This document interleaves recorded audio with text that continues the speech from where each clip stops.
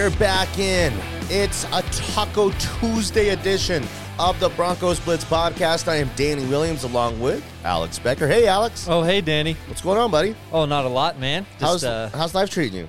Life's all right. It's better when you score 28 points. It is a little bit better when you score 28 points, but it's still a loser's Broncos lifestyle that we're living in. 3-10. Oof. It's pretty unbelievable to think, man. 3-10 because the Jaguars, the Lions, well, those are 5 and 6 game winners. The Raiders have hit the 5-game mark, won a couple in a row, lost this last week. To be so lowly as the Broncos are, it's very surprising. It's very rare. It's a very unique feeling because only a couple times I said in my lifetime have the Broncos been this bad. And, you know, there was a light at the end of the tunnel. The only other time that they were this bad, and that was Von Miller, one of the greatest defensive players in NFL history, who was the reward at the number 2 overall pick all those years ago after, you know, Josh McDaniels kind of tanks us, you know. So there's no light at the end of the tunnel with the high draft pick. Our high draft pick goes to the Seahawks in the Russell Wilson deal. So there's always a little bit of hope. There's always some hope out there for an NFL team because we see how fortunes change so quickly overnight. Look at the Dolphins, okay? Look at what the Eagles have become fairly quickly. Yeah. Look what, let me see here. I'm trying to, the Bengals almost overnight in a few seasons. I'm trying to think of a team that maybe didn't have, again, Jalen Hurts was a second-round pick. Maybe that's the best comp to what I'm trying to say is hope could be right around the corner, and it might not be in the form that we may be thinking that it's in. And I don't mean by another quarterback, because Russ will be the quarterback next year, but I mean by a coach who might come in here and be so radically different and change everything and turn everything upside down that like the Giants, maybe? That's kind of That's similar. a pretty good one. That's a really, really good one. So here's the thing. When you take over a team as bad as the Broncos, this is a hope. It's like a start from scratch. It's like a tear down and build back up. When you take over a team that maybe had a little bit of success or maybe some other expectations, they'll have no expectations going into next year. They had them this year. But what I'm saying is a team that's doesn't have a lot of expectations, a blank canvas. The next coach is going to be coming here and be able to create whatever he wants offensively. There's nothing to hang on to grip to here with what's going on with the Broncos in the current state and form of this team. So is that a bright spot of where this thing's so bad there's no we got to keep this thing together and it's just a total blow up rebuild, blank slate and blank canvas for the next coach to come in here and try to fix this? I don't think it's a full rebuild. I think if they can get healthy and, make some changes on the roster, I think they'll be okay.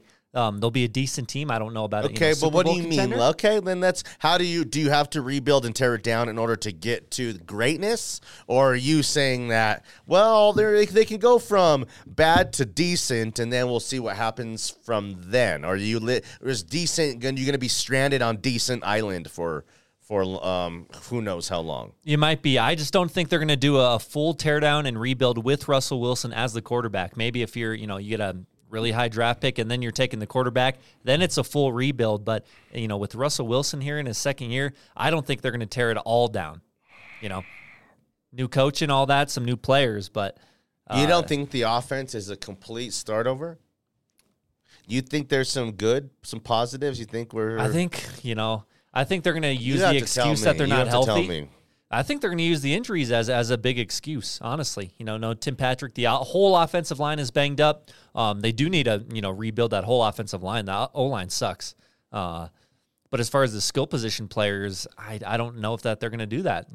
Jeudy's showing more and more. I don't have really an answer either. We're just kind of talking our way through our thoughts and kind of the process here and the projection of what it is moving forward. Okay, let's scale back a little bit. Kyler Murray on Monday Night Football last night, ACL, his season is over with. Maybe I don't know if his career is over with. Of course, he'll come back. There's a ton of investment there. But, what makes him and what made him very unique and special was kind of the athletic ability, the wheels, being able to just be so little and small and kind of fast, almost look like a little Austin Eckler in the open field kind of guy.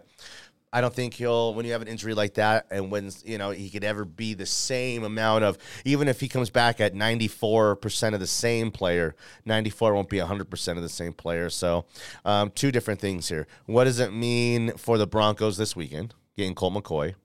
And we asked this on the radio show, who'd you rather, Kyler Murray or Russell Wilson? So start with what's it mean for the Broncos this weekend? Does it give the Broncos an opportunity to win a damn game here against the Cardinals? Gives them a lot better shot. If I'm the Broncos defense, I'd much rather face Colt McCoy than a guy like Kyler Murray, a dynamic guy that, will move around and run around. Plays, yeah. A lot of broken plays, a lot of backyard football like Patrick Mahomes.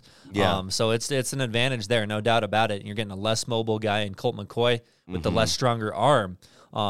Obviously, we thought we were going to get the Kyler Murray-Russell Wilson matchup that would have had a lot of luster on it. We're probably not going to get either of those guys. I mean, I don't think the Broncos play Russ. Oh, for sure. Russ doesn't play in this game. There's nothing. I think the nail in the coffin for Russ not playing was the Kyler injury, because now the Broncos have an excuse of, Rippon could go out there and we can maybe steal one of these games. And then kind of, instead of rushing Russ back out there when we all know he has nothing to play for, it'd be a really, really bad look. And Nathaniel Hackett was so non-committal to starting him or not, just kept saying, well, his health is our biggest priority. Okay, I guess, yeah, kind of, but then just say he's not going to play. And then we won't have to keep asking. Because they said, well, even if he can play, would you still make the overriding authority of not playing him? And then he just kind of, backpedaled and didn't really say much of anything. So Russ shouldn't play at all. What I would do is shut Russ down for a couple weeks. I might give him a couple more starts and maybe even don't play him in the final regular season game of this season against the Chiefs. Is that who it is? Yeah, that's who they finished with. Or no, is it the Chargers? I mean, that's kind of it. It's just there's because what I think is you're not trying to okay, let's build upon something. Let's get these Russ and the receivers and because the offensive line is going to be different. There's going to be a couple different receivers, and the running back room is going to look different. The scheme and the coordination of it, the play call, everything will be different. So you're building upon something that's going to be, I think, kind of torn down and rebuilt, broken down anyways. Yeah. So there's no point in even playing Get Russ in these last games other than giving the fans a little bit of their money's worth and giving him a couple games more in this season to maybe play him the last 2, maybe sit him out for these 3. I'm not really sure. There's really no advantage to it. You're not getting a higher draft pick or anything like that. Yeah. They shut it down with Teddy last year. He had a concussion, I think, in the Bengals game, and then he didn't play the rest of the season after that. So I'm not sure there are many advantages to putting Russell Wilson back on the field.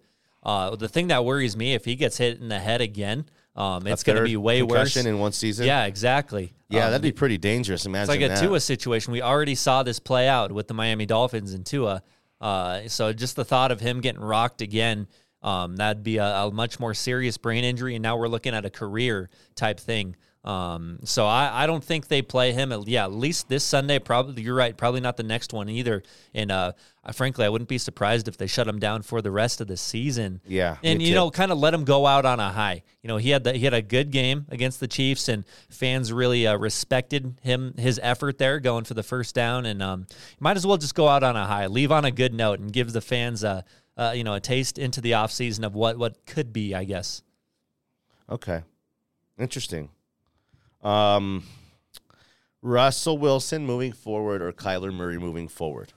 We're not talking about coulda, shoulda, woulda. We're not going backwards. We're not trading them for each other in the contracts. Mm-hmm. Moving forward, all things the same.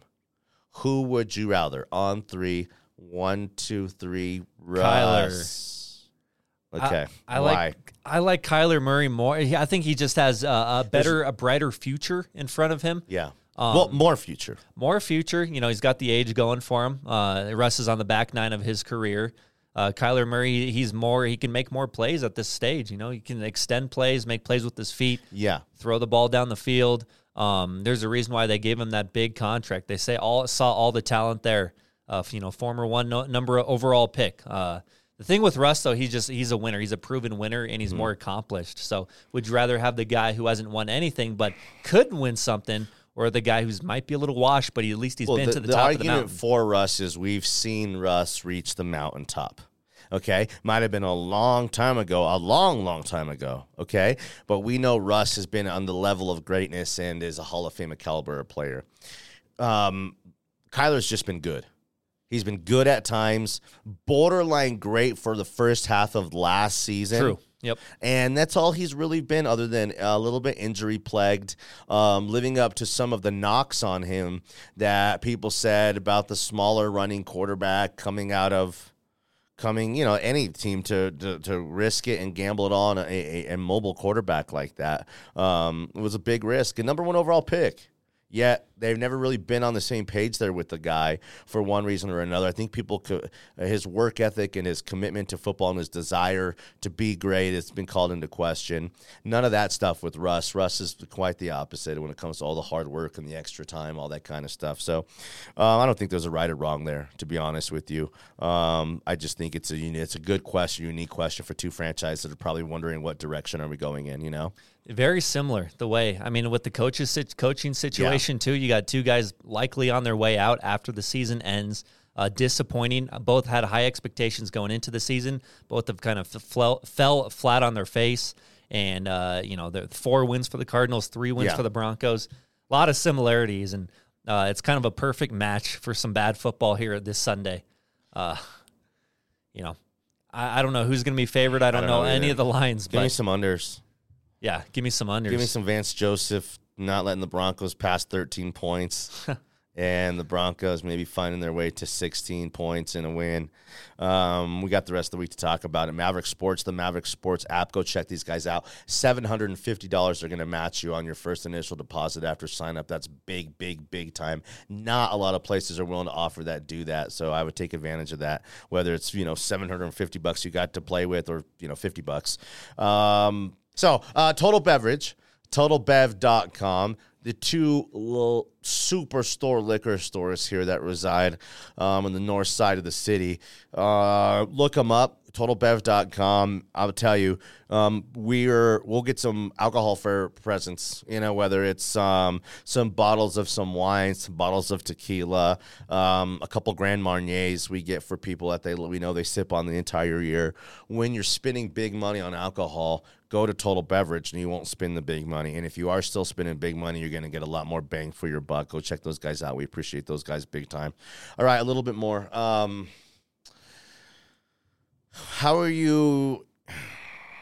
What are your thoughts on Jerry Jeudy in that performance? Does it change your expectation level, your projection of where Jerry is? People are, the talk of the town, and we made fun of it yesterday a little bit of he's maturing, he's getting it figured out, they're moving him around, he's doing some different things, they're being innovative and creative with him. What are you? Are you a buyer? Are you a seller on Jerry Jeudy? I've always thought he's a good number 2 receiver.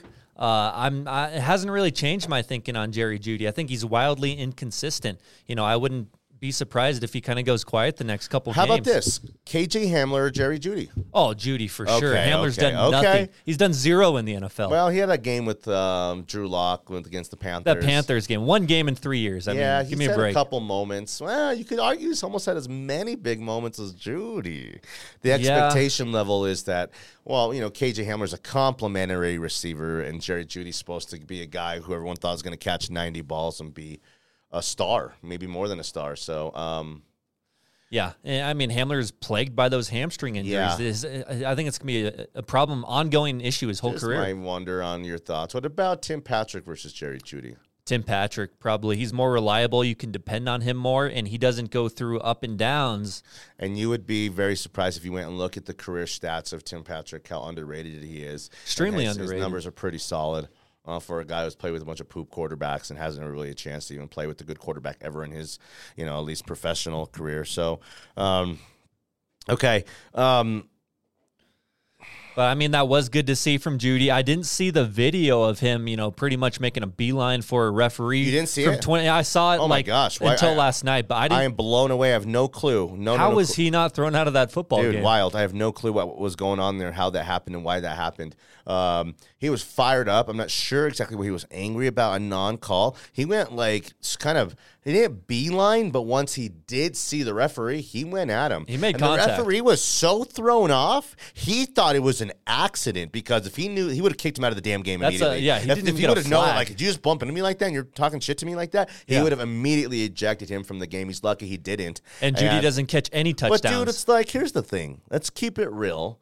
Don't go up and down the sideline. Don't come off the field acting like you're Justin Jefferson. Yeah, he's ripping his helmet off. You're not screaming. DeAndre Hopkins. You're just a dude, and no one thinks of you as a superstar. You shouldn't be like acting like, I don't know what his problem was, but I thought it was slightly kind of embarrassing. A guy like that needs to build upon a reputation to be a pro, not blow up and be a loose cannon, especially in his biggest game and ever. So that was just kind of my thought on it. And then that's another issue I have with Jeudy. He could be a bad teammate at times. He could be hard to control. Maturity is powerful, bro, in the NFL. It's just everything. And maturity comes with trust.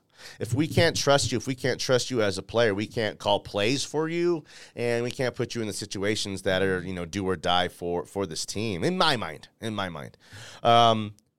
That's kind of it. It's a mini version of the Broncos Blitz podcast. For one, we have you on Thursdays with a little bit more time. Yeah. Tuesdays, you got stuff to do. You're a mover and shaker. You're calling football games all the time. You're being pulled a bunch of different directions here. We appreciate having you whenever we have a chance to have you. So we'll probably have you Thursday. But in case not, give me a slight lean Broncos Cardinals this weekend. Okay. Just a lean. I'm looking at the line right now. Denver favored by 2.5. Over under 36.5. Give me the under. Give me the under, especially if it's Rippin versus Colt McCoy.